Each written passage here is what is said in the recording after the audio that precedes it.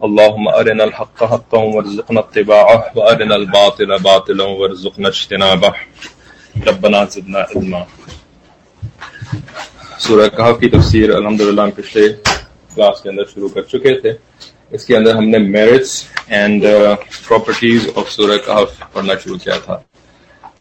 کوئی بتا سکتا ہے اسٹوڈنٹس میں سے، چاہے وہ جس بھی گروپ میں ہوں، آپ سب سے سوال ہے کہ میرٹس اور پراپرٹیز ان کو کیا کہتے ہیں عربک میں؟ کسی کو یاد ہے؟ عربک میں ایک ورڈ استعمال کرتے ہیں میرٹس اینڈ پراپرٹیز کے لیے، فضائل۔ ماشاءاللہ مصطفیٰ صاحب نے جواب دیا ہے کہ اس کو فضائل کہتے ہیں۔ تو فضائل سورہ کہف کی ہم نے پڑھنے شروع کر دیے تھے، اور اس میں ہم نے پڑھا تھا کہ نبی علیہ الصلوۃ والسلام نے فرمایا کہ جو سورہ کہف کی فرسٹ 10 آیات کو پڑھتا ہے تو وہ دجال کے فتنوں سے محفوظ رہتا ہے، اور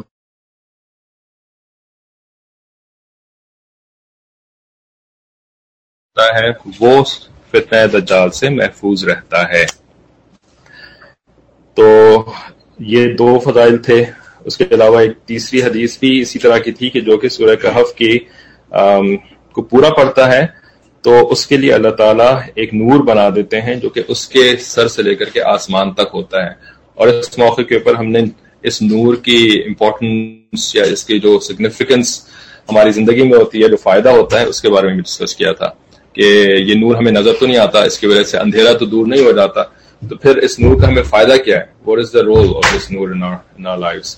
تو اس میں کیا تھا کہ یہ روحانی نور ہے، یہ اسپرچل نور ہوتا ہے، اسپرچل لائٹ ہوتی ہے، اور اس اسپرچل لائٹ کی مدد سے جو اسپرچل ڈارکنیس ہوتی ہے وہ ریموو ہوتی ہے۔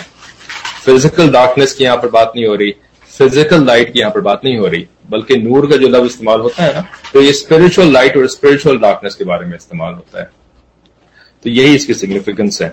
تو یہ ساری باتیں کر کے پھر ہم نے آپ سے کہا تھا کہ ہم نے دجال کے موضوع کے اوپر کافی تفصیل کے ساتھ انشاءاللہ بات کرنی ہے، ٹھیک ہے؟ تو یہ دجال کیا ہے؟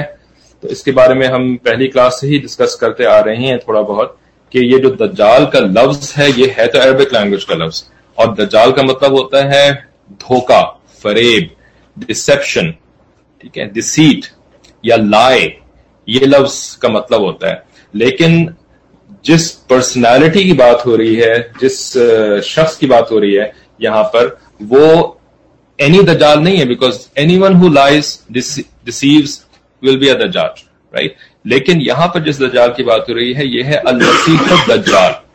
المسیح الدجال جس کو کہ انگلش میں اینٹی کرائسٹ کہتے ہیں، اور یہ اینٹی کرائسٹ جو ہے he is the pinnacle, the epitome, the pinnacle, the embodiment of deception and deceit, ٹھیک ہے؟ اور یہ جو ہے وہ قیامت کے قریب یہ آئے گا، ٹھیک ہے؟ کہاں سے آئے گا؟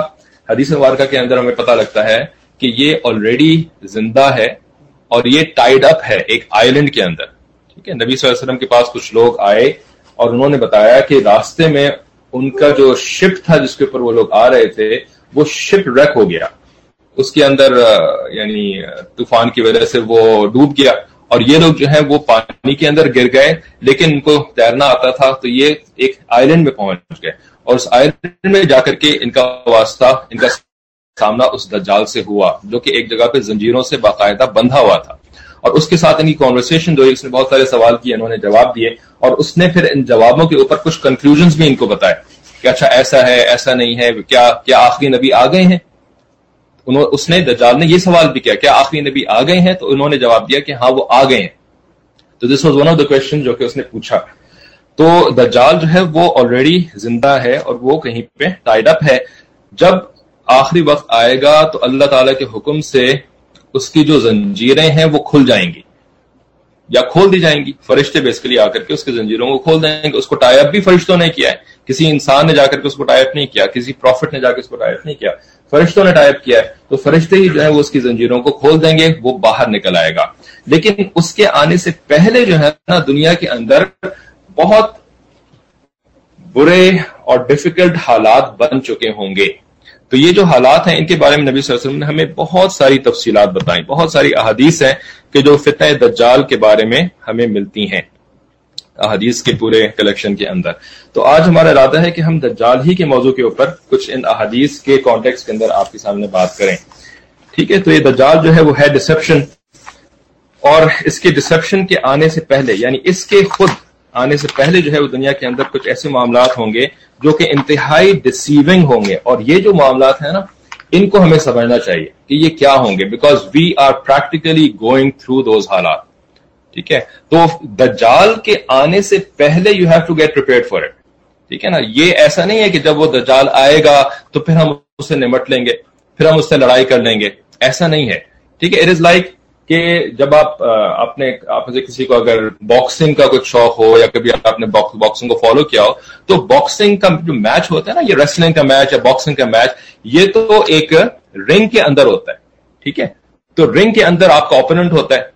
ٹھیک ہے. اس اوپوننٹ کے ساتھ آپ جب رنگ میں اترتے ہیں نا تو پھر وہاں پہ میچ شروع ہوتا ہے. ٹھیک ہے.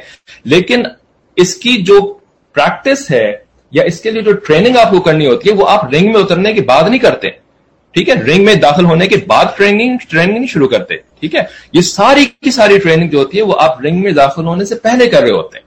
جو باکسرز ہوتے ہیں, جو چیمپئنز ہوتے ہیں, وہ مہینوں ٹریننگ کرتے ہیں, وہ مہینوں اپنی فزیکل فٹنس کے اوپر محنت کرتے ہیں, وہ باکسنگ سیکھتے ہیں, وہ جو ہے وہ ایک پنچنگ بیگ کے سامنے کھڑے ہو کر کے اس کو پنچ کر رہے ہوتے ہیں, اپنی پاور بنا رہے ہوتے ہیں, اپنے آپ کو جو ہے وہ اسٹرانگ کر رہے ہوتے ہیں تاکہ وہ اس کے پنچز کا مقابلہ کر سکیں. اگر کوئی پنچ لگ بھی جائے تو یہ بالکل ہی مر نہ جائیں اس کے پنچ کو لگنے سے. رائٹ.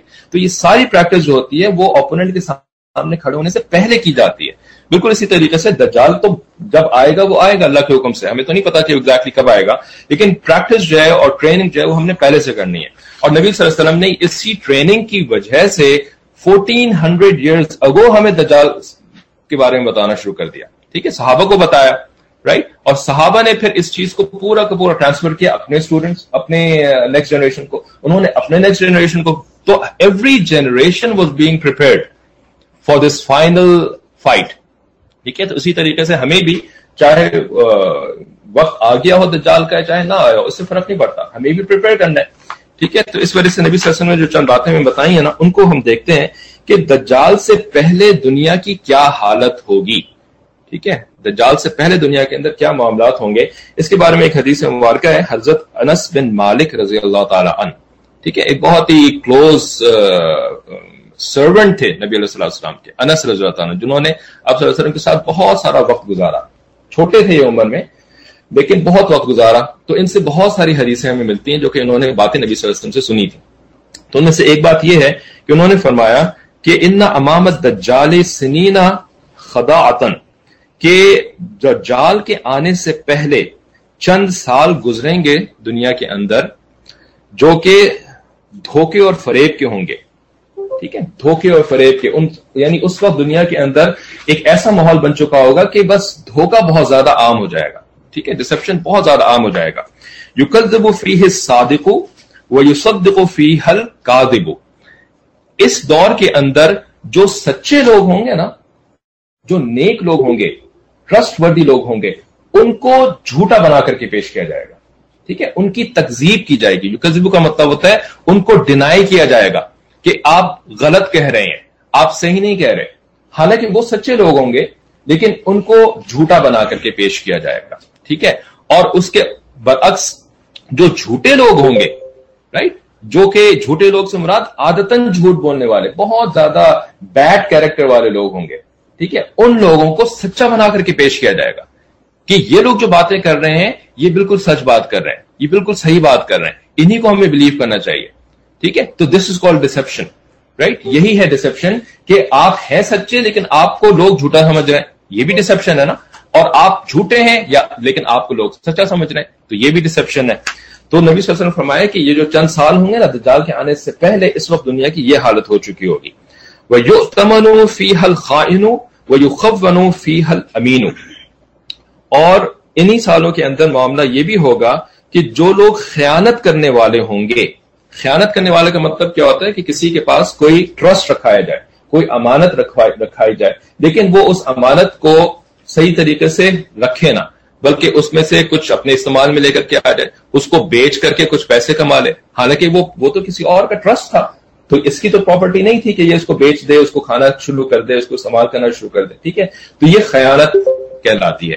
ٹھیک ہے, تو جو خیانت کرنے والے لوگ ہوں گے, یعنی جس کو کہتے ہیں انگلش کے اندر انٹرسٹ وردی لوگ, ٹھیک ہے, ان کو ٹرسٹ وردی بنا کر کے لوگوں کے سامنے پیش کیا جائے گا کہ یہ ٹرسٹ وردی لوگ ہیں. ٹھیک ہے, اور آن دی ادر سائڈ جو ٹرسٹ وردی لوگ ہوں گے, جو صحیح لوگ ہوں گے, جو کہ امانت میں خیانت نہیں کرتے ہوں گے, ان کو لوگوں کے سامنے انٹرسٹ وردی بنا کر کے پیش کیا جائے گا. ٹھیک ہے, دس از کالڈ ڈسپشن. صحیح ہے. اس کے بعد فرمایا کہ وَيَتَكَلَّمُ الرُّوَيْبِضَةُ مِنَ النَّاسِ, اور لوگوں کے درمیان جو لوگ باتیں کریں گے نا, یعنی جن لوگوں کی باتوں کو لوگ سنا کریں گے, بڑی شوق کے ساتھ سنا کریں گے, یہ لوگ جو ہیں وہ الرویبضہ ہوں گے. یہ رویبضہ کیا ہوتے ہیں, ان کے بارے میں باقاعدہ صحابہ نے سوال کیا, بیکاز یہ جو ورڈ تھا نا, یہ صحابہ کے لیے بھی ایک نیا ورڈ تھا کہ یہ رویبضہ کیا چیز ہوتی ہے بھائی. ٹھیک ہے, نبی صلی اللہ علیہ وسلم کو اللہ تعالیٰ نے عربک زبان کی اتنی زیادہ ڈیپتھ عطا فرمائی تھی کہ جتنی کہ ان صحابہ کے پاس بھی نہیں تھی. ٹھیک ہے, بہت زیادہ ڈیپتھ تھی, بہت زیادہ آپ صلی اللہ علیہ وسلم فصیح اور بلیغ عربک بولتے تھے. ٹھیک ہے, تو الرویبضہ کا لفظ استعمال کیا. الرویبضہ کا لفظ جو ہے وہ مکہ مکرمہ اور مدینہ منورہ کے جو رہنے والے لوگ تھے نا, ان کے لیے یہ چیز ایک سٹرینج تھی. ٹھیک ہے, یہ جو الفاظ ہوتے ہیں حدیثوں کے اندر, قرآن کے اندر کچھ الفاظ اللہ تعالیٰ نے ایسے استعمال کیے ہیں جو گاؤں دیہات میں رہنے والے عرب ہوتے ہیں نا, جن کو کہ ہم بیڈوئنس کہتے ہیں. ٹھیک ہے, ریگستان میں رہتے ہیں بیڈوئنس, یہ بیڈوئنس ان الفاظ کو استعمال کرتے تھے. تو جو شہر کے رہنے والے لوگ, مکہ مکرمہ مدینہ منورہ, دیز آر سٹیز, رائٹ. اس زمانے میں بھی یہ سٹیز ہوتے تھے, یہ گاؤں دیہات نہیں ہوتے تھے, رائٹ. گاؤں دیہات تو باہر ہوتے تھے, تو یہ لوگ ان ورڈ سے فیملیئر نہیں ہوتے تھے. ٹھیک ہے, تو پھر اس وجہ سے قرآن اور حدیث کو صحیح طرح سے سمجھنے کے لیے آپ کو صرف شہری عربی کی ضرورت نہیں پڑتی, بلکہ جو ڈیزرٹس کے اندر عربک بولی جاتی ہے نا, اس ڈیزرٹ کے عربک کی بھی ضرورت پڑتی ہے. ٹھیک ہے, اسی وجہ سے, کیونکہ کچھ ورڈ ایسے بھی اس کے اندر آتے ہیں. تو فرمایا کہ صحابہ کرام نے پوچھا کہ یہ رویبضہ کیا ہوتے ہیں. تھوڑا سا عبداللہ آپ تھوڑا سا ایسے ہو جائیں, جگہ بن جائے گی انشاءاللہ, کہ یہ رویبضہ کیا ہوتے ہیں. تو نبی صلی اللہ علیہ وسلم نے فرمایا قال الفویسق, یہ لوگ جو ہے نا یہ گناہگار لوگ ہوں گے. فاسق کہتے ہیں بہت زیادہ گناہ کرنے والا انسان. ٹھیک ہے, تو یہ بہت گناہگار لوگ ہوں گے, لیکن یہ لوگوں کے امپورٹنٹ افیئرز کے اندر باتیں کیا کریں گے. ٹھیک ہے, امپورٹنٹ افیئرز کے اندر گناہگار لوگوں کو تو بات نہیں کرنی چاہیے نا. جو اچھے لوگ ہیں, نیک لوگ ہیں, علم والے لوگ ہیں, ان کو بات کرنی چاہیے, ان کو اپنا اوپینین دینا چاہیے. ٹھیک ہے, تو گناہگاروں کو تو کوئی گنجائش نہیں ہے کہ جو گندے لوگ ہوتے ہیں, برے لوگ, جھوٹے لوگ, مکار لوگ, وہ جو ہے امپورٹنٹ باتوں کے اندر اوپینین دینا شروع کرتے ہیں. لیکن اس زمانے میں ایسا ہوگا کہ جو برے لوگ ہوں گے نا, وہ امپورٹنٹ معاملات کے اندر اپنے اوپینینز دیں گے, and people will take their opinions. ٹھیک ہے, تو فرمایا کہ یتکلمون فیہ امر عامہ, یہ عام لوگوں کے میٹرز کے اندر they will give their opinions as if they are someone very respectable people, حالانکہ they will not be respectable people. ٹھیک ہے, تو یہ فرمایا کہ اس زمانے میں دنیا کے ایسے حالات ہوں گے. اب ہم اپنے طرف اگر دیکھیں کہ ہم جن حالات سے گزر رہے ہیں, ٹھیک ہے, ہماری زندگی کے اندر کیا چیزیں بہت زیادہ پینیٹریٹ کر چکی ہیں, بہت زیادہ ان کا ہماری لائف کے اندر عمل دخل ہو چکا ہے, اسپیشلی ینگ جنریشن کے اندر. ٹھیک ہے, یہ کیا چیز ہے, اس کو کہتے ہیں نمبر 1 میڈیا. ٹھیک ہے, میڈیا کیا ہوتا ہے کہ میڈیا کے ذریعے سے آپ کسی بھی بات کو بہت وائڈلی اسپریڈ کر سکتے ہیں. ٹھیک ہے, this is what the definition of media is, کہ آپ اپنی کوئی بھی بات کرنا چاہ رہا ہو, اگر اس بات کو میڈیا کے اوپر لے کر کے آ جائے گا نا, تو میڈیا کو پھر براڈ کاسٹ کر سکتے ہیں بہت دور تک. ٹھیک ہے, حتیٰ کہ جو ملک جس میں آپ رہتے ہیں اس کی باؤنڈری سے بھی باہر آپ اس کو ایکسپینڈ کر سکتے ہیں. ٹھیک ہے, تو یہ جو میڈیا ہے, یہ میڈیا مختلف ٹائپس کا میڈیا ہوتا ہے, صرف ایک ٹائپ کا میڈیا نہیں ہوتا. ٹھیک ہے, سب سے پہلی ٹائپ میڈیا کی کوئی بتائے گا, 1 2 3 ٹائپس ذرا بتائیں میڈیا کی کیا کیا ٹائپس ہوتی ہیں. نیوز ایک ٹائپ ہوتی ہے. نہیں, نیوز تو خبر کو کہتے ہیں, رائٹ. خبر doesn't have to be through media. خبر میں آپ کو آخر کو کوئی بات بتاؤں تو وہ بھی ایک نیوز ہے. ٹھیک ہے, تو میڈیا کی ٹائپس ہوتا ہے بچوں کو. جی, یہ ایک جواب دیا انہوں نے, پرنٹ میڈیا. ٹھیک ہے, حمد صاحب نے یہاں پہ جواب دیا پرنٹ میڈیا. تو this is 1 type of media. ٹھیک ہے, اس کے علاوہ دوسرا type of media, Facebook جو ہے نا, is 1 tool, it's not a type of media. ٹھیک ہے, print media is one media. हाँ, नंबर 2 इन्होंने जवाब दिया दाऊद साहब ने कि इलेक्ट्रॉनिक मीडिया. ठीक है, print media is one type of media which includes newspapers. Print, ठीक है, यानी कागज के ऊपर प्रिंट करके जो आप चीज को फैलाते हैं, ये बेसिकली न्यूज़पेपर्स होते हैं. ठीक है, या किसी और किस्म के जर्नल्स वगैरह हो गए. ठीक है, दूसरी टाइप बताई इलेक्ट्रॉनिक मीडिया. ठीक है, इलेक्ट्रॉनिक मीडिया क्या होता है कि जो कि टेलीविजन इसके अंदर आता है.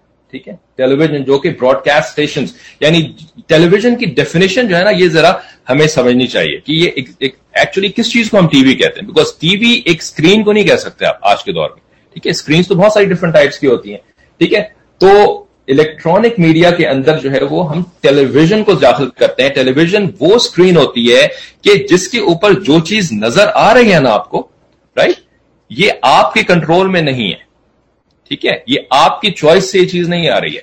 ठीक है, ये कहां से आ रही है? ये पीछे एक स्टेशन होता है, एक ब्रॉडकास्टिंग स्टेशन होता है जिसको टीवी स्टेशन कहते हैं. ये वहां से आ रही है. अब इसके ऊपर क्या चीज आनी है, क्या चीज नहीं आनी है, ये आपके कंट्रोल में नहीं है. ये उनके कंट्रोल में है जो कि पीछे से उसको ब्रॉडकास्ट कर रहा है. आपके कंट्रोल में क्या चीज होती है, कोई बताएगा? टेलीविजन के अंदर आपके कंट्रोल में क्या चीज होती है? जी माशाल्लाह, बहुत सही जवाब दिया हमारे इन भाइयों ने कि आपके हाथ में सिर्फ एक रिमोट कंट्रोल होता है, उसके ऊपर पावर ऑन और पावर ऑफ का बटन होता है. This is all that you can control. ठीक है, अगर आपने उसको ऑन कर दिया ना, then the control is out of your controls, out of your hand. ठीक है, अब आप उसके अंदर कुछ कंट्रोल नहीं कर सकते. आप बहुत अच्छा रिलीजियस प्रोग्राम देख रहे हैं, ठीक है, लेकिन उस रिलीजियस प्रोग्राम के बीच में ब्रेक्स आएंगी और उसके अंदर उन्होंने कोई गाना डाल दिया होगा, कोई बहुत गंदी किस्म की इमेज डाल दी होगी, कोई अजीब गरीब किस्म का कोई ओपिनियन डाल दिया होगा किसी सो कॉल्ड स्कॉलर किस्म का. ठीक है, तो आपके कंट्रोल में तो नहीं रहा ना. तो आपके कंट्रोल में क्या है? सिर्फ पावर ऑफ बटन है. तो आपको करना यह चाहिए कि आप उसको पावर ऑफ रखें. अगर आप उसको पावर ऑफ नहीं रखेंगे ना, देन डोंट, नो कंट्रोल्स. ठीक है, don't have any other expectations. ठीक है, तो दूसरी टाइप होती है इलेक्ट्रॉनिक मीडिया. सही है, प्रिंट मीडिया, इलेक्ट्रॉनिक मीडिया. और तीसरा जो मीडिया है, ये बिल्कुल लेटेस्ट चीज है जो कि चंद सालों पहले एग्जिस्ट नहीं करती थी. ठीक है, लिटरली अभी से 4, 5, 6 साल पहले चीज शुरू हुई है और ये बहुत तेजी से फैलती चली आ रही है. इसको कहते हैं, जैसे कि लिखा भी है यहां पर हमारे किसी बहन ने, कि इसको कहते हैं सोशल मीडिया. ठीक है, ये जो सोशल मीडिया है, इसके अंदर मुख्तलिफ टूल्स हैं. Facebook is one of them, जैसे किसी ने जवाब दिया. और इसके अंदर फिर WhatsApp is one of them. ठीक है, और पता नहीं कितने सारे हैं इसके अंदर. Twitter is one of them. ठीक है, और शायद जो आजकल स्कूल गोइंग के इसके अंदर बहुत ज्यादा पॉपुलर मैंने सुना है, क्या कहते हैं उसको जी? स्नैपचैट. अच्छा, स्नैपचैट, ये तो खैर पहली दफा सुन रहा हूं. एक और नहीं था वो जरा टीवी की स्क्रीन, इंस्टाग्राम. हाँ, इंस्टाग्राम सुना था कि ये स्कूल लेवल किड्स के अंदर ये इंस्टाग्राम ज्यादा पॉपुलर है, फेसबुक इतना ज्यादा पॉपुलर नहीं है. ठीक है, तो ये सारी चीजें क्या है? स्नैपशॉट. अच्छा, ये उन्होंने लिखा तो उससे ज्यादा आसानी से समझ में आ गया मुझे. तो ये सारी चीजें जो है ना, ये सोशल मीडिया है. ठीक है, अब सोशल मीडिया का मतलब क्या होता है? सोशल मीडिया का मतलब ये होता है कि बहुत सारे लोग जो है ना, वो आपस में इंटरकनेक्टेड हैं. It is not one way. ठीक है, television is one way, social media is not one way. Social media is all different ways, all different directions. ठीक है, तो इसमें आप भी कुछ भेज सकते हैं, दूसरे लोग भी आपको कुछ भेज सकते हैं. ठीक है, तो इसके अंदर भी जो है ना, you have to be very careful in selecting what social media you can be on. पहली बात तो ये कि जो यंग स्कूल गोइंग बच्चे हैं, ठीक है, जिन्होंने अपनी बुक्स पढ़नी है, जिन्होंने के एग्जाम्स में अच्छे नंबर्स लेकर के आने हैं, इल्म हासिल करना है, दीनी इल्म भी हासिल करना है, दुनियावी इल्म भी हासिल करना है, उनको तो चाहिए कि वो सोशल मीडिया को या तो बिल्कुल इस्तेमाल ना करें. ठीक है, या अगर ऑलरेडी इस्तेमाल करना शुरू हो चुके हैं तो वो इसको बहुत कम इस्तेमाल करें, बहुत रिस्ट्रिक्टेड इस्तेमाल करें. इसलिए कि अगर वो इसको अनरिस्ट्रिक्टेड इस्तेमाल करेंगे ना, तो फिर they will not be left with any time to study. They will not be left with any brains to concentrate in their studies. ठीक है, तो वो ये इसके अंदर जो सोशल मीडिया के अंदर सबसे ज्यादा एक डिस्ट्रक्टिव किस्म की चीज है ना, वो ये है कि ये आपके अंदर, ये आपको डिस्ट्रैक्ट बहुत ज्यादा करता है. ठीक है, अब आप सोच लें कि आपको किसी एग्जाम के लिए पढ़ना है. ठीक है, आपको एग्जाम में अपेयर होना है, राइट. अब आप अगर अपने 4-5 दोस्तों के साथ बैठे हुए होंगे, ٹھیک ہے, جن دوستوں کو اس ایگزام میں اپیئر نہیں ہونا ہے, ٹھیک ہے نا, تو پھر کیا ہوگا؟ ٹھیک ہے, اگر تو آپ کسی ایسے اسٹڈی سرکل کے ساتھ بیٹھیں کہ بھئی ہر ایک نے اس ایگزام میں اپیئر ہونا ہے, تو پھر تو ہر کوئی جو ہے وہ مل کر کے پڑھائی کر رہا ہوگا. ہم لوگ بھی اس طرح سے پڑھتے تھے کالج کے اندر, ٹھیک ہے, کہ لوگ راتوں کو ایک ساتھ جمع ہو جاتے تھے, دن میں ایک ساتھ جمع ہو جاتے تھے. یونیورسٹی لیول کی بات کر رہا ہوں, اسکول لیول کے اوپر ہم راتوں کو دوسروں کے گھروں میں نہیں جاتے تھے, صرف اپنے گھر میں بیٹھ کر کے پڑھتے تھے, ٹھیک ہے. لیکن یونیورسٹی لیول کے اوپر آپ اس طرح کرتے ہیں, تو اس وقت سارے لوگوں کو ایگزام دینا ہوتا تھا, ہر ایک کے اوپر ایک ٹینشن ہوتی تھی, فکر ہوتی تھی کہ کل صبح پیپر ہے تو ہم نے جا کے دینا ہے. لیکن اگر اس وقت جبکہ صبح آپ کا پیپر ہے اور آپ جو ہے وہ 10 دوستوں کے ساتھ ہوں کہ جنہوں نے پیپر نہیں دینا ہے, ٹھیک ہے, ان کا تو کبھی اور پیپر ہوگا یا شاید ہوگا ہی نہیں پیپر, تو کیا ہوگا؟ ٹھیک ہے, وہ خود نہیں کھیلیں گے خالی, وہ آپ کو بھی کھیل کے اندر ڈسٹریکٹ کریں گے, ٹھیک ہے, آپ کو پڑھنے نہیں دیں گے. And we all know that, no one can deny this, ٹھیک ہے, نہیں میں تو پڑھ لوں گا جی, کوئی کہے گا نہیں میں تو پھر بھی پڑھ لوں گی, رائٹ. تو وہ ایک بیوقوفی کی بات کہنا ہے کہ جی میں پھر بھی پڑھ لوں گی, تو وہ نہیں پڑھ سکتے. تو سوشل میڈیا یہی ہے کہ آپ جو ہے وہ اپنے فرینڈس کے ساتھ ہر وقت کنیکٹڈ ہیں, ہر وقت. There is no night, there is no day, because جو سورج ہوتا ہے وہ دنیا میں ایک جگہ پہ نکلتا ہے تو دوسری جگہ غروب ہوتا ہے, ایک جگہ دن ہوتا ہے دوسری جگہ رات ہوتی ہے. اب آپ کے فرینڈ جو ہیں وہ آپ پاکستان میں رہ رہے ہیں, انڈیا میں رہ رہے ہیں, آپ کے فرینڈ جو ہیں وہ یو ایس کے اندر ہیں, یورپ کے اندر ہے, آسٹریلیا کے اندر ہے, ٹھیک ہے. آپ کے یہاں رات ہے تو ان کے یہاں تو دن ہے نا, تو انہوں نے تو دن کی طرح اس کو ٹریٹ کرنا ہے, دن کی طرح اس کے اندر میسج بھیجنا ہے. آپ کے یہاں رات ہو رہی ہے, ان کے یہاں دن ہو رہا ہے, اب آپ کو وہ سونے بھی نہیں دے رہے, ٹھیک ہے. ہر وقت جو ہے وہ واٹس ایپ کے اوپر ایک کلک ہو رہی ہے. اب آپ نے اس میسج کو پڑھنا ہے کہ جی میرے فلاں دوست نے کوئی میسج بھیجا ہوگا, ٹھیک ہے, تو آپ پراپرلی سو بھی نہیں سکتے. اس وجہ سے ڈاکٹرز آر ایکچولی سیئنگ کہ اس وقت جو مینٹل اسٹیٹس چل رہا ہے نا اسٹوڈنٹس کا, کالج گوئنگ اسٹوڈنٹس کا, اسکول گوئنگ اسٹوڈنٹس کا, وہ بہت زیادہ ڈیٹیوریٹ ہو چکا ہے, ٹھیک ہے. اسکولس کے اندر بچے آتے ہیں پڑھنے کے لیے لیکن وہ سو رہے ہوتے ہیں, بیکاز راتوں کو انہوں نے سوشل میڈیا کے اپنے دوستوں کے ساتھ ٹائم لگایا ہوتا ہے, تو نیند تو پوری نہیں ہوئی نا. باڈی کو تو ایک نیند کی ریکوائرمنٹ ہوتی ہے, تو اگر آپ نے 6 آورز 8 آورز, چھوٹے بچوں کی تو اور زیادہ نیند کی ریکوائرمنٹ ہوتی ہے, اگر وہ آپ نے فلفل نہیں کری ہے تو پھر کہیں نہ کہیں جا کر کے تو وہ پوری ہوگی نا, ٹھیک ہے. تو وہ آپ کلاس روم میں بیٹھے ہوں گے اور جب ٹیچر کوئی چیز پڑھا رہی ہوگی, obviously آپ کا اس میں اتنا زیادہ انٹرسٹ نہیں ہوگا جتنا کہ انٹرسٹ دوستوں کے ساتھ ہوتا ہے, تو پھر اس وقت آپ کو نیند آنی شروع ہو جائے گی, ٹھیک ہے. تو نمبر 1 جو اس کا افیکٹ ہوتا ہے وہ ہوتا ہے کہ یو آر آلویز ڈسٹریکٹڈ, ٹھیک ہے. اب یہ جو ڈسٹریکشن ہے نا, this distraction basically kills any possibility of focusing on something, ٹھیک ہے. اب یہ فوکس جو ہوتا ہے یہ آپ کی اسٹڈیز پہ بھی آپ کو چاہیے ہوتا ہے, یہ فوکس جو ہوتا ہے وہ آپ کو اپنے ریلیجن کے لیے بھی چاہیے ہوتا ہے, ٹھیک ہے. اللہ تعالیٰ بھی یہ ڈیمانڈ کرتے ہیں کہ بھئی میں نے تمہیں بنایا ہے, جو کچھ تم کھاتے ہو سارا کا سارا میں تمہیں پرووائڈ کرتا ہوں, چاہے تمہارے فادر کے ذریعے سے پرووائڈ کروں, چاہے تمہاری مدر کے ذریعے سے پرووائڈ کروں, چاہے تمہارے کسی اور فرینڈ کے ذریعے سے, ریلیٹو کے ذریعے سے پرووائڈ, سب کچھ تو میں نے تمہیں دیا ہے. تو آئی ایکسپیکٹ کہ تم مجھے یاد رکھا کرو, تم مجھے بھولا نہ کرو, ٹھیک ہے. لیکن اللہ تعالیٰ کو یاد رکھنے کے لیے ایک لیول آف فوکس انسان کو چاہیے ہوتا ہے. اگر وہ کمپلیٹلی ڈسٹریکٹڈ ہوگا نا کہیں سے, کبھی وہ کسی چیز کے بارے میں سوچ رہا ہے, کبھی کسی چیز کے بارے میں سوچ رہا ہے, کبھی کسی چیز کے بارے میں سوچ رہا ہے, تو وہ اللہ تعالیٰ سے کی طرف بھی فوکس نہیں رہ سکتا, ٹھیک ہے. تو ایک تو یہ بہت بڑا اس کا نقصان یہ ہے کہ آپ ڈسٹریکٹڈ ہو جاتے ہیں, ٹھیک ہے. تو اس وجہ سے نا دس از سم تھنگ لائک کہ آپ کے ہاتھ میں ایک ٹول تو ہے کہ جس سے کہ آپ کچھ پازیٹو اچیو کر سکتے ہیں. لوگ سمجھتے ہیں کہ ہم اچھے اچھے میسیجز لوگوں کو بھیج دیں گے تو لوگ جو ہے وہ نیک بن جائیں گے, لوگ سیدھے راستے کے اوپر آ جائیں گے, ٹھیک ہے. کبھی کبھی ایسا ہو بھی جاتا ہے, اس سے فائدہ ہو بھی جاتا ہے, لیکن زیادہ تر جو ہوتا ہے نا اس سے نقصان ہی ہوتا ہے, ٹھیک ہے, کیونکہ آپ کا فوکس ختم ہو جاتا ہے. اس وجہ سے ایک سرٹن ایج سے پہلے جو ہے نا social media can completely destroy someone's life, ٹھیک ہے, جب تک آپ اس لیول آف میچورٹی تک نہ پہنچے, ٹھیک ہے. ایک دفعہ مجھے کسی نے ایک ویڈیو بھیجی, ٹھیک ہے, اس ویڈیو کے اندر انہوں نے ایٹ لیسٹ میرے خیال میں 30 یا 40 ایسے یعنی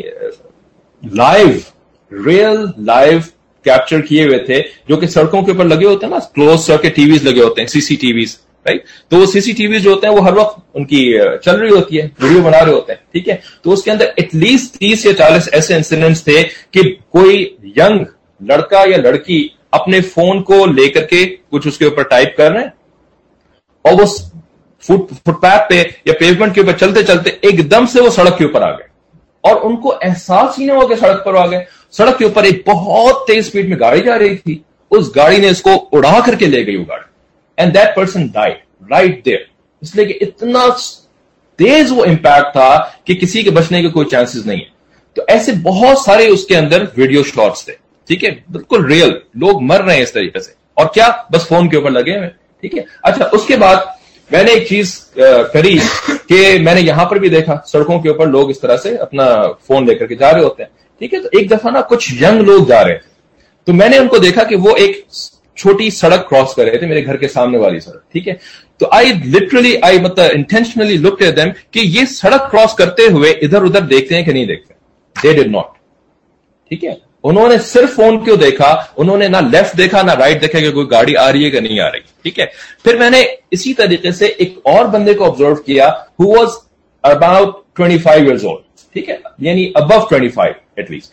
उस बंदे को भी मैंने देखा, वो भी फोन के ऊपर कुछ लिख रहा था, लेकिन जब वो सड़क क्रॉस कर रहा था ना, तो उस वक्त उसने फोन को साइड पे किया, उसने सड़क पे देखा कि राइट पे कोई गाड़ी तो नहीं आ रही, बिकॉज वो वन वे ट्रैफिक थी, और फिर उसने सड़क क्रॉस कर, ठीक है। तो ये बात क्लियर हो गई बिल्कुल कि एक certain physical level of maturity होती है कि जिसके बाद जो है ना आप इस काबिल हो जाते हैं कि आप थोड़ा अपने सराउंडिंग से अवेयर होना शुरू हो जाते हैं, ठीक है। लेकिन एक सर्टेन एज से पहले जो होती है वो आप अपने सराउंडिंग से, आपकी अवेयरनेस ही खत्म हो जाती है कि आप कहां पर हैं, कहां जा रहे हैं, किस सड़क, ठीक है। तो वो जो वीडियो थी वो तो आप डिनाई कर ही नहीं सकते ना, वो तो वीडियो थी, और वो सारे ऐसी यंग बच्चों की वीडियोस थी, लड़कों की, लड़कियों की, जो कि अपने टीन्स में थे, ठीक है। तो ये तो एक चीज है कि जिसमें आपकी लाइफ, फिजिकल लाइफ खत्म हो जाती है, ठीक है। लेकिन इससे भी ज्यादा जरूरी जो स्पिरिचुअल लाइफ होती है ना, वो इससे भी ज्यादा इसमें इफेक्ट होती है, ठीक है। बिकॉज इसकी वजह से आपकी इबादत खराब हो जाती है, आपको कुरान पढ़ने में तो फिर आपका तो दिल नहीं लगेगा ना,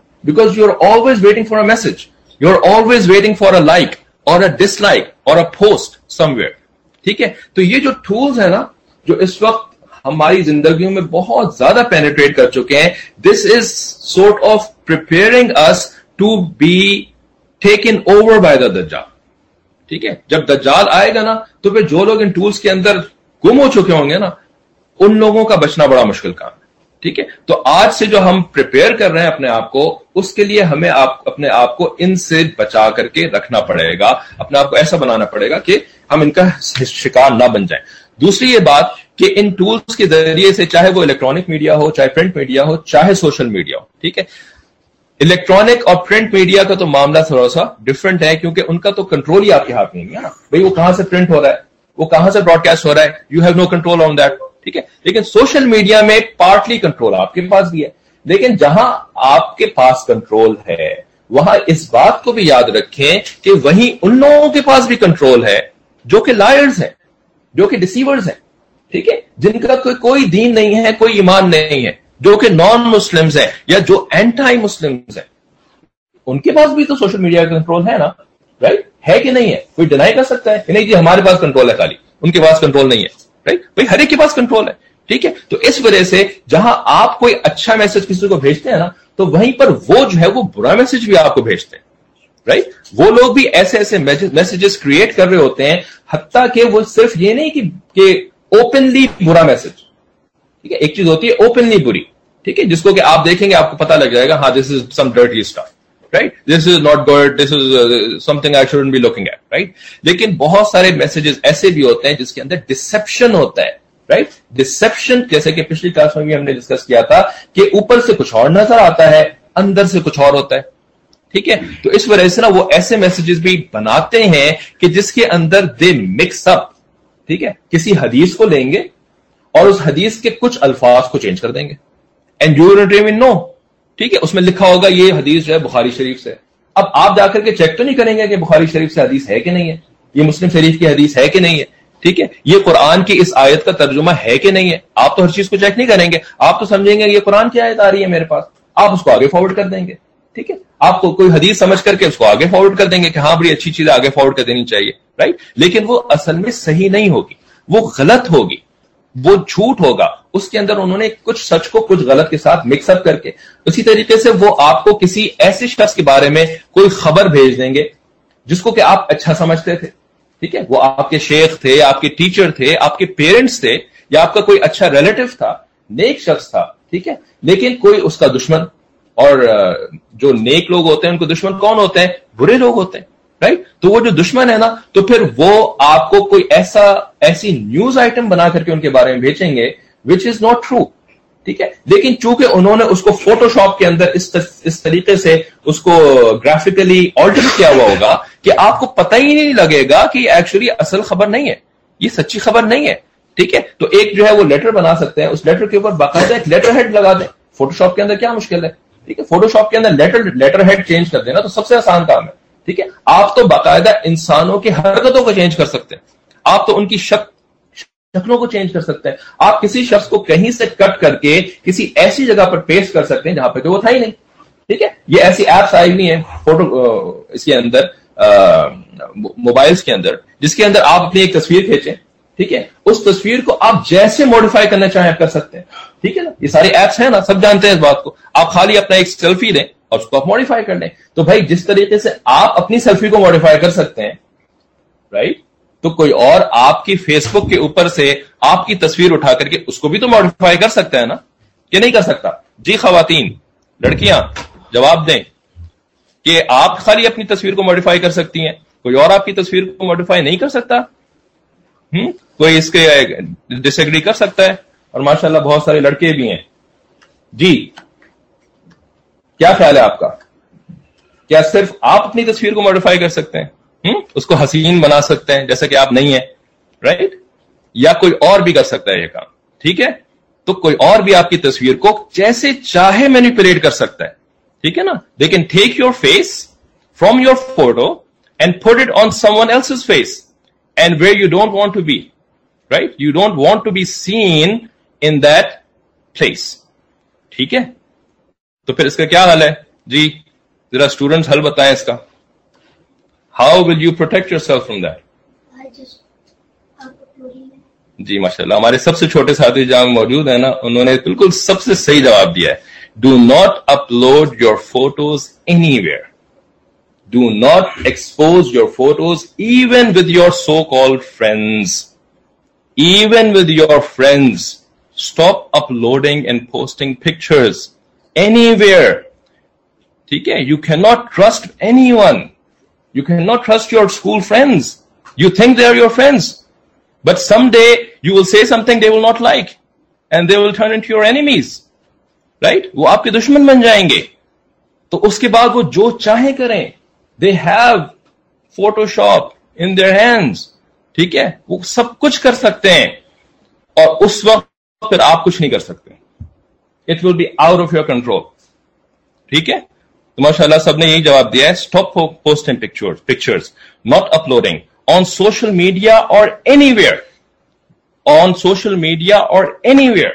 Stop uploading your pictures. Don't take pictures in the first place, ठीक है? शरीयत के अंदर जिन चीजों को नापसंद किया गया है ना, तो किसी वजह से नापसंद किया गया है, ठीक है? अल्लाह ताला ने यह शरीयत बनाई है, ये नबी सल्लल्लाहु अलैहि वसल्लम ने शरीयत नहीं बनाई है। नबी सल्लल्लाहु अलैहि वसल्लम was the best of the human beings, right? Even he did not make this sharia. The one who created us, the one who knows us inside out, he made this sharia. He knows what is good for us and he knows what is bad for us. We have already used that example of that food processor. ये food processor को कैसे use करना है और कैसे use नहीं करना है, ये फूड प्रोसेसर का मैन्युफैक्चरर जानता है, right? No one else can tell you इसको कैसे, इसकी फीचर्स को एक्सप्लॉइट करना है, उसको खराब करने से कैसे रोकना है, ठीक है? तो अपने आप को उस बुरे दिन से बचाने के लिए आज हम अल्लाह ताला से वो जो भी गलती है उसकी माफी मांग लें और आइंदा के लिए इरादा करें। इसी को तौबा कहते हैं। आइंदा के लिए अल्लाह ताला से कह दें कि अल्लाह जो गलती हो गई आप माफ कर दें, प्लीज मेरी गलतियों के ऊपर मुझे सजा ना दीजिएगा कि कोई ऐसा मामला पेश आ जाए कि जिसके ऊपर कि मुझे अफसोस करना पड़े, and then I can not do anything about it any more, ठीक है? तो इस तरीके से ना ये जो सोशल मीडिया, इसके ऊपर कोई झूठी खबर चला दी जाती है, ठीक है? इसको कहते हैं चला देना, उर्दू में कहते हैं, right? To run something on WhatsApp. एक बंदा झूठी खबर बनाता है, वो आगे भेजता है, अब उसको आगे कुछ करने की जरूरत नहीं होती है, ठीक है ना? उसको आगे ही doesn't have to make sure कि जी उसके सिग्नल्स जो हैं, जैसे कि टेलीविजन स्टेशन वाले होते हैं, राइट? उनको ये देखना पड़ता है कि इनके टेलीविजन सिग्नल स्टेशन के सिग्नल्स हैं वो फलानी जगह पहुंच रहे हैं कि नहीं पहुंच रहे हैं, ठीक है? जो अखबार वाले होते हैं उनको ये देखना पड़ता है कि उनके अखबार की सर्कुलेशन जो है वो फलाने मुल्क में पहुंच रही है कि नहीं पहुंच रही है, ठीक है? They have to worry about it, they have to spend money on it, right? Social media में they don't have to do anything, उसने सिर्फ एक बंदे को भेजना होता है और आगे से कौन उसको आगे फॉरवर्ड करता है? हम खुद फॉरवर्ड करते हैं, right? So we play in their hands, ठीक है ना, हम उनके हाथों में खेल रहे होते हैं, हम उनके प्रोजेक्टर्स बने हुए होते हैं, हम उनको फ्री जो है वो प्रोजेक्शन दे रहे होते हैं, ठीक है, अपने तौर पर। फिर हम उनको ग्रुप्स के ऊपर फॉरवर्ड करना शुरू कर देते हैं, हम अपने ब्रॉडकास्ट लिस्टें बनाई हुई होती हैं, हर वीडियो हमारे पास आती है जो हमें अच्छी लगती है हम उसको आगे फॉरवर्ड करना शुरू कर देते हैं। तो भाई हमें अच्छी लगती है उसकी क्या गारंटी है कि वो वाकई भी अच्छी है, ठीक है? हमें सच लग रही है, क्या गारंटी है कि वो वाकई सच है, ठीक है? किस तरीके से वो बनाई गई है हमें कुछ पता नहीं। तो दज्जाल के आने से पहले चंद साल नबी सल्लल्लाहु अलैहि वसल्लम ने फरमाया कि ऐसे होंगे कि जिसके अंदर झूठ को सच और सच को झूठ बनाकर के पेश किया जाएगा। तो हम इसका पार्ट कम से कम ना बने बिल्कुल भी।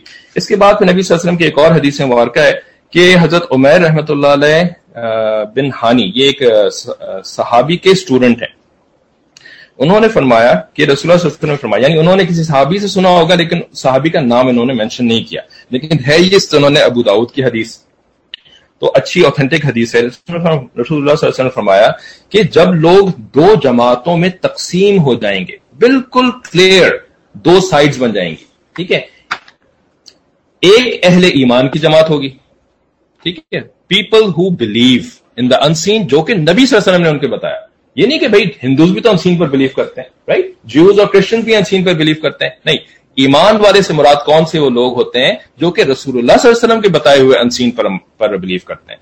तो वो बिल्कुल एक अलग खेमे में हो जाएंगे जिसमें बिल्कुल निफाक नहीं होगा, यानी झूठ नहीं होगा कि वो अंदर से ईमान है ऊपर से जो है वो झूठ, या ऊपर से ईमान कर रहे हैं और अंदर से वो झूठे हैं, ये बिल्कुल भी नहीं होगा। उसके अंदर बिल्कुल क्लियर होंगे, जैसे अंदर है वैसे ही बाहर नजर आएंगे, ठीक है। और दूसरा जो खेमा होगा वो नबी सल्लल्लाहु अलैहि वसल्लम ने फरमाया किसका खेमा होगा? वो जो दूसरी जमात होगी उसके लिए आप सल्लल्लाहु अलैहि वसल्लम ने जो लफ्ज इस्तेमाल किया ना, ये लफ्ज बड़ा इंपॉर्टेंट है।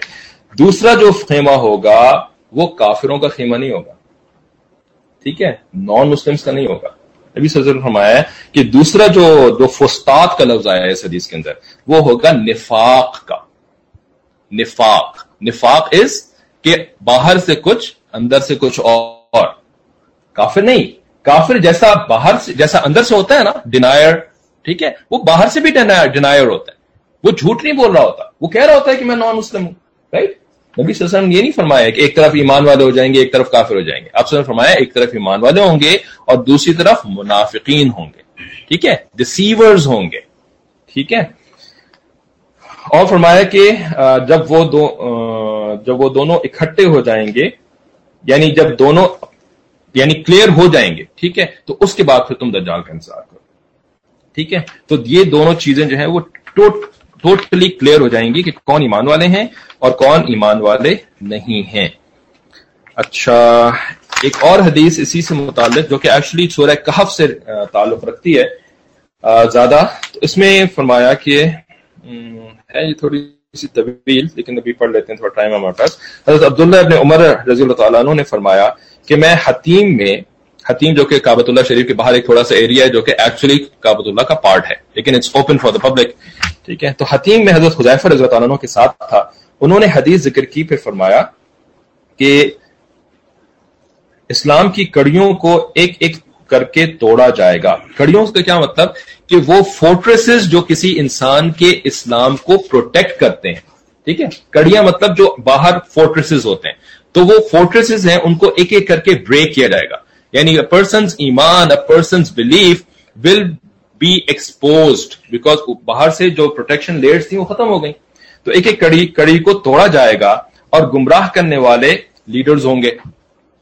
और इसके बाद 3 दज्जाल निकलेंगे, यानी 3 इंपोस्टर्स निकलेंगे। ये मसीह दज्जाल नहीं, बल्कि मसीह दज्जाल से पहले 3 उसके छोटे इंपोस्टर्स निकलेंगे। मैंने पूछा कि ए अब्दुल्ला, यानी हजरत हुज़ैफा रज़ियल्लाहु अन्हु, आप ये जो कह रहे हैं क्या आपने ये नबी करीम सल्लल्लाहु अलैहि वसल्लम से ही सुना है? उन्होंने जवाब दिया, जी हाँ, मैंने ये हुजूर सल्लल्लाहु अलैहि वसल्लम से सुना है, और मैंने नबी सल्लल्लाहु अलैहि वसल्लम को यह भी फरमाते हुए सुना कि दज्जाल इस्फहान की यहूदिया नामी बस्ती से जाहिर होगा, ठीक है। इस्फहान एक जगह है ईरान के अंदर, ठीक है। तो नबी सल्लल्लाहु अलैहि वसल्लम ने फरमाया कि इस्फहान के अंदर, यानी ये एक प्रोविंस है और उस प्रोविंस के अंदर एक जगह है जिसका नाम यहूदिया है, ये वहां से ہوگا. اچھا, اس کے بعد نا یہ تھوڑی سی طویل حدیث ہے, لیکن آخر میں حضرت عبداللہ رضی اللہ عنہ بن عمر, ٹھیک ہے, کیونکہ یہ پوچھ رہے تھے حضرت حذیفہ رضی اللہ عنہ سے کہ جنہوں نے کہ نبی صلی اللہ علیہ وسلم سے یہ حدیث سنی تھی. تو حضرت عبداللہ ابن عمر رضی اللہ عنہ فرماتے ہیں کہ میں نے پوچھا کہ اے حذیفہ رضی اللہ تعالیٰ عنہ, کیا اس فتنہ و فساد سے کوئی نجات بھی ہے؟ ٹھیک ہے, یعنی یہ جو ایکسٹریم فتنہ ہوگا, فساد ہوگا دجال کے زمانے میں, کیا اس سے بچنے کی بھی کوئی صورت ہے؟ ٹھیک ہے, تو حضرت حذیفہ رضی اللہ عنہ نے فرمایا کہ کیوں نہیں, کوئی ایسا فتنہ اور فساد نہیں ہے کہ جس سے نجات نہ ہو. ٹھیک ہے, یعنی کوئی ایسی, جیسے کہ ایک اور حدیث میں آتا ہے نا کہ اللہ تعالیٰ نے کوئی ایسی بیماری نہیں بنائی کہ جس بیماری کا علاج بھی اللہ تعالیٰ نے نہ بنایا. ٹھیک ہے, بالکل اسی طریقے سے یہ فتنہ فساد بھی یہ ایک کلیکٹیو سوشل بیماری ہے.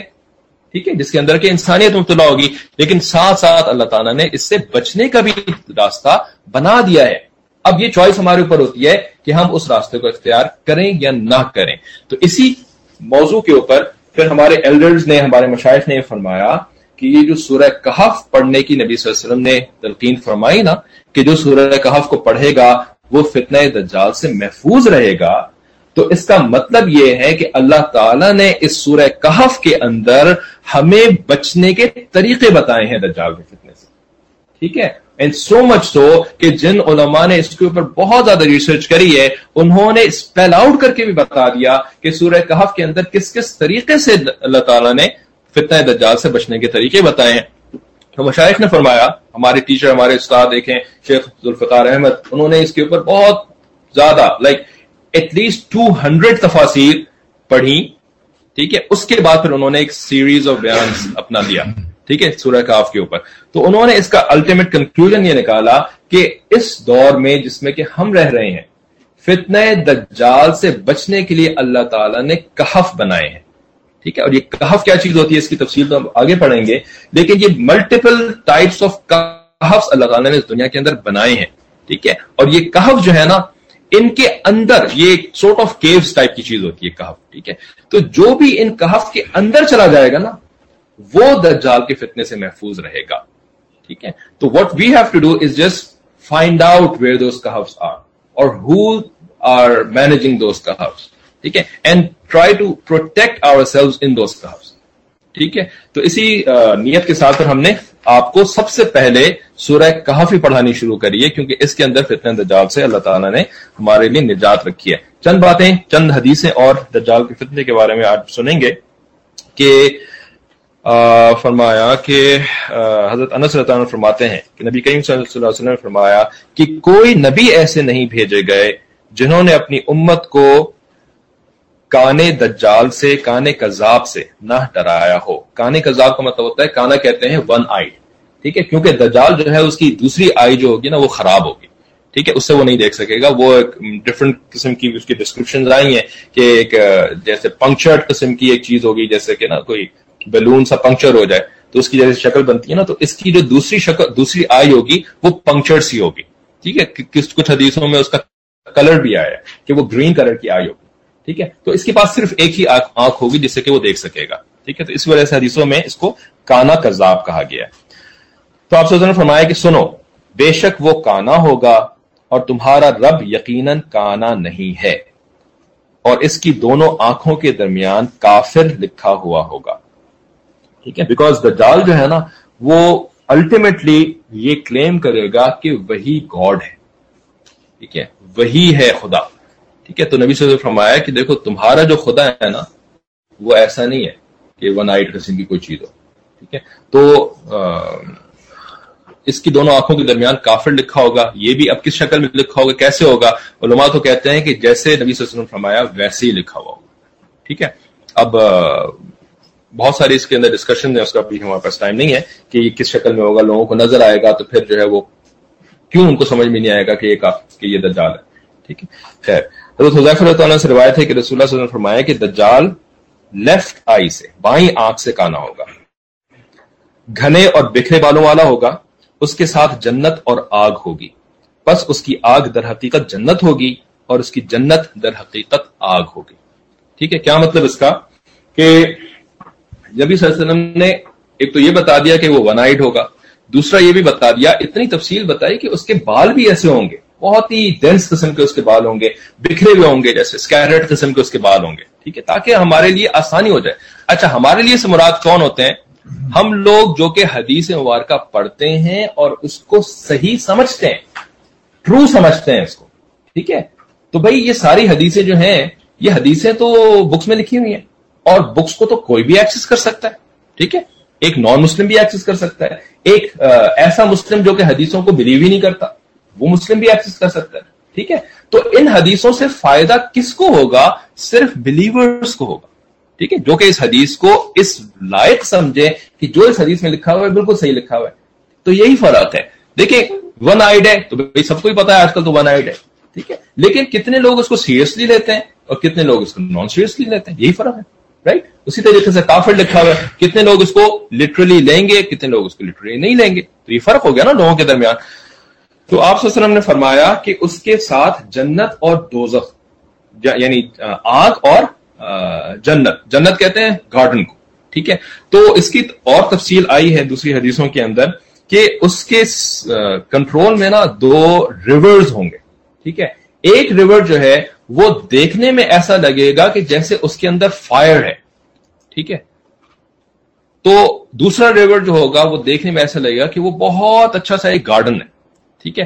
تو نبی صلی اللہ علیہ وسلم نے ایمان والوں کو, جو کہ آپ صلی اللہ علیہ وسلم کی باتوں کو سیریسلی لیتے ہیں, ان سے مخاطب ہو کر کے کہا کہ جب وہ تمہیں کہے کہ اس گارڈن والے ریور میں کود جاؤ, اس کے اندر تم جمپ لگاؤ, ٹھیک ہے, تو تم اس کی بات نہ ماننا, اس لیے کہ وہ گارڈن نہیں ہے, وہ ایکچولی فائر ہے, ٹھیک ہے. اسی طریقے سے اگر وہ تمہیں کہے کہ تم فائر والے ریور میں کودو تو تم اس میں کود جانا, اس لیے کہ وہ ایکچولی فائر نہیں ہے, وہ گارڈن ہے, ٹھیک ہے. اب اس کی انٹرپریٹیشن بہت ساری ہو سکتی ہیں, ٹھیک ہے, کہ کوئی ایسے سچویشن ہوں گی کہ جس کے اندر وہ آپ کو ڈرائے گا کہ دیکھو اگر تم نے میری بات نہ مانی نا تو تمہیں فائر میں پھینک دوں گا, تمہیں فائر کے اندر جانا پڑ جائے گا, ٹھیک ہے. تو تم اس کے اس ڈرنے سے ڈرنا مت, ٹھیک ہے, اس لیے کہ وہ جو ہے نا وہ پکا جھوٹا ہے, ٹھیک ہے. وہ تمہیں ایک ایسی بات بولے گا جو کہ ان ریالٹی ہوگی نہیں, ٹھیک ہے. وہ تو ایک اچھی چیز ہوگی جس سے کہ وہ تمہیں ڈرا رہا ہے کہ وہاں مت جانا, وہاں مت جانا, وہاں جاؤ گے نا تو تم نقصان اٹھاؤ گے, ٹھیک ہے, تمہارا بزنس خراب ہو جائے گا, تمہاری لائف خراب ہو جائے گی, تمہارا ایمان خراب ہو جائے گا,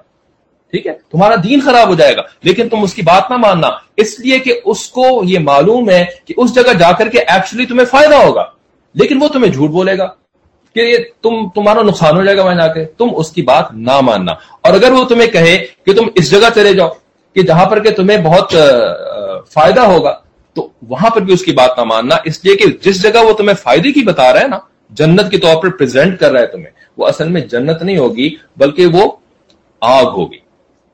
اب یہاں پر ایک بہت امپورٹنٹ پوائنٹ ہمیں سمجھنا چاہیے کہ دجال کے زمانے میں حدیث مبارکہ سے ہمیں یہ بھی پتہ لگتا ہے کہ دنیا کے اندر بہت زیادہ وارز ہوں گی, ٹھیک ہے, بہت لوگ مریں گے, اور یعنی اس کا بہت زیادہ کیوس ہوگا, ٹھیک ہے, فائٹنگ وغیرہ ہوں گی. تو یہ بھی حدیثوں کے اندر موجود ہے, ٹھیک ہے. تو اس کانٹیکس میں نا جب ہم یہ باتیں سنتے ہیں نا کہ بہت وارز ہوں گی اور ڈیتھس ہوں گی اور یہ ہوگا وہ ہوگا, تو ہم یہ سمجھتے ہیں کہ اصل میں جو ڈرنے کی بات ہے نا وہ یہ وارز ہے, ٹھیک ہے, یہ جو ہے وہ یعنی ایسی جو یعنی بے امنی کی صورتحال ہے, یہ ہے ڈرنے کی بات, ٹھیک ہے. لیکن ایسا نہیں ہے ایکچولی, ٹھیک ہے. صحابہ کرام کے سامنے جب نبی صلی اللہ علیہ وسلم یہ باتیں بتایا کرتے تھے نا, تو صحابہ کرام بہت زیادہ ڈرتے تھے, حتیٰ کہ کتابوں میں لکھا ہے کہ صحابہ کرام رونا بھی شروع ہو جاتے تھے, ٹھیک ہے. اس کے بارے میں ایکچولی فرسٹ کلاس کے اندر ہم نے بات کری تھی اور آپ لوگوں سے کوشچن بھی پوچھا تھا. کوئی اس کا جواب دے گا کہ صحابہ کرام کیوں رونا شروع ہو جاتے تھے؟ صحابہ کرام ڈرپوک تھے, کوئی اسمال بیبیز تھے؟ جی مصطفیٰ بھائی, وہ روتے کیوں تھے دجال کے بارے کے زمانے میں, جو اتنی زیادہ جنگوں کے بارے میں اور فتنوں کے بارے میں نبی صلی اللہ علیہ وسلم بتاتے تھے, تو وہ کیوں روتے تھے؟ کسی نے ایک جواب دیا تھا, جی, شامل نہ ہو جائیں. ہاں, تو شامل نہ ہو جائیں گے تو پھر کیا ہوگا؟ وہ اس لیے روتے تھے because they wanted to learn how they can protect themselves. نہیں, تو they want to learn how they can protect themselves, اس لیے رونے کی کیا ضرورت ہے؟ یہ تو کوئی چھوٹا بچہ روتا ہے نا کہ نہیں مجھے بتائیں کہ کیا کیا کرنا ہے, کیا ہے, تو وہ رونا شروع کر دیتا ہے. تو صحابہ چھوٹے بچے کو تھوڑی تھے. تو وہ جو ڈرتے تھے نا, وہ وارز سے نہیں ڈرتے تھے، اس لیے کہ وہ لوگ تو وارز کے عادی تھے. اس زمانے میں تو ہر شخص کے پاس ویپنز ہوتے تھے اور ہر شخص ہی جو ہے وہ تیار رہتا تھا. حتیٰ کہ صحابہ کرام مسلمان ہونے سے پہلے ان لوگوں کے ہاں تو ایسی ایسی وارز ہوتی تھیں کہ 500 ایئرز تک وارز چلتی رہتی تھی. ٹھیک ہے، مدینہ منورہ کی جو ٹرائبز کے درمیان اوس اور خزرج کے درمیان وارز تھیں 500 ایئرز تک چل رہی تھیں. نبی صلی اللہ علیہ وسلم کو انہوں نے بلایا اس لیے تھا کہ آپ ان وارز کو ہمارے درمیان ختم کروائیں. تو they were not scared of wars, they were not scared of dying, they were not scared of killing each other. No, this was not their worry. وہ روتے اس بات پر تھے کیونکہ ان کو سب سے زیادہ جو پریشس چیز لگتی تھی وہ ان کی بلیف تھی، ان کا ایمان تھا. ٹھیک ہے، اور ان کو پتا تھا کہ یہ ایمان جب تک ہمارے پاس ہے نا تو ہم جنت میں جائیں گے، اور اگر ایمان نہیں ہے تو پھر مرنے کے بعد ہمیں جہنم میں جانا پڑ جائے گا. اور جہنم سے وہ ڈرتے تھے. ٹھیک ہے، کیونکہ وہ مسلمان ہو ہی اس لیے تھے جہنم سے بچنے کے لیے. وہ دنیا میں کوئی اچھی بلڈنگز بنانے کے لیے تھوڑی مسلمان ہوئے تھے. رائٹ، دنیا میں کوئی جو ہے وہ بہت اچھا پیسہ مل جائے گا، بہت لوگ ریسپیکٹ کرنا شروع ہو جائیں گے، اس لیے وہ تھوڑی مسلمان ہوئے تھے. وہ تو جنت کے لیے مسلمان ہوئے تھے نا، اور جنت تو ایمان سے ملتی ہے، ایمان کے بغیر جنت نہیں ملتی ہے. اور ایمان کی حفاظت کے لیے وہ لوگ اپنی جان دے دینے کے لیے تیار تھے. رائٹ، وہ تو سب کچھ کرنے کے لیے تیار تھے. ٹھیک ہے، تو وہ بھی ان کے لیے مسئلہ نہیں تھا کہ اگر ان سے آپ قربانی مانگیں گے تو وہ کوئی ڈر جائیں گے، قربانی دیں گے، یہ مسئلہ نہیں تھا ان کا. لیکن ان کو جو ڈر لگتا تھا وہ اس سے لگتا تھا کہ جب جھوٹ اور فریب ہوتا ہے نا، جب ڈسپشن ہوتی ہے تو ڈسپشن کا مطلب یہ ہوتا ہے کہ you can not tell right between right and wrong. آپ آئیڈینٹیفائی نہیں کر سکتے کہ یہ سچ ہے کہ جھوٹ ہے. تو نبی صلی اللہ علیہ وسلم جو ان کو پکچر بتا رہے ہوتے تھے وہ یہ کہ جیسے انہوں نے لکھا ہے، وہ ڈرتے تھے کہ کہیں وہ دجال کی بات نہ مان لیں اور اپنے ایمان کو کھو نہ دیں، کیونکہ ڈسپشن میں اپنے آپ کو بچانا بہت مشکل کام ہو جاتا ہے. تو ان کو خوف یہ تھا کہ کہیں وہ اس کا شکار نہ ہو جائے، کہیں وہ ڈسیوڈ نہ ہو جائیں، اور اگر وہ ڈسیو ہو گئے، دجال کی بات ماننے والے بن گئے، تو پھر ان کا ایمان ختم ہو جائے گا، جس کے لیے کہ انہوں نے اپنے گھر بار کو چھوڑا، رائٹ، اپنے رشتہ داروں کو چھوڑا، اپنے ساری کی ساری پراپرٹی کو چھوڑا، اپنی پوری زندگی انہوں نے چھوڑ دی. ایسے ایسے صحابہ بھی تھے کہ جن کے جب وہ نان مسلم تھے تو وہ سلک پہنا کرتے تھے، گولڈ اینڈ سلور ان کے پاس بے انتہا ہوتا تھا. جو چاہتے تھے کھاتے تھے، جو چاہتے تھے پیتے تھے، جیسے چاہتے تھے زندگی گزارتے تھے. مسلمان ہونے کے بعد ان کا یہ حال ہو گیا تھا کہ جب ان کا انتقال ہوا نا تو ان کو کور کرنے کے لیے کپڑے بھی نہیں تھے مسلمانوں کے پاس. ان کے کافن کے لیے کپڑے نہیں تھے، کفن کے لیے کپڑے نہیں تھے، تو ان کے اوپر گھاس پھوس ڈال کر کے ان کو کور کر دیا گیا. حضرت صہیب رومی رضی اللہ تعالی عنہ اتنے امیر کبیر ماں باپ کے بیٹے تھے، لیکن جب ان کی شہادت ہوئی غزوہ احد کے اندر ان کے کفن کے لیے کپڑے نہیں تھے. یعنی اس حال تک وہ پہنچ چکے تھے. ایسے تھے کہ جب مسجد نبوی کے اندر وہ نماز پڑھا کرتے تھے تو ان کے پاس پورے کپڑے پہننے کے لیے نہیں ہوتے تھے، تو وہ شرم کی وجہ سے نا چھپ چھپ کر کے رہتے تھے. رائٹ، انہوں نے تو سب کچھ گنوا دیا تھا اس ایمان کی خاطر. لیکن اگر یہ ڈسپشن والا معاملہ آ جاتا تو ان کو ڈر اس بات کا تھا کہ یہ ڈسپشن کے سامنے شاید ہم اپنے ایمان کی حفاظت نہ کر سکیں. اس وجہ سے وہ روتے تھے. تو اسی وجہ سے جو ہمارا بھی معاملہ ہے وہ یہ ہے کہ ہم نے اپنے ایمان کو سب سے زیادہ امپورٹنٹ سمجھنا ہے، اور یہی وہ چیز ہے کہ جس سے کہ دجال ہمیں محروم کرنے کی کوشش کرے گا.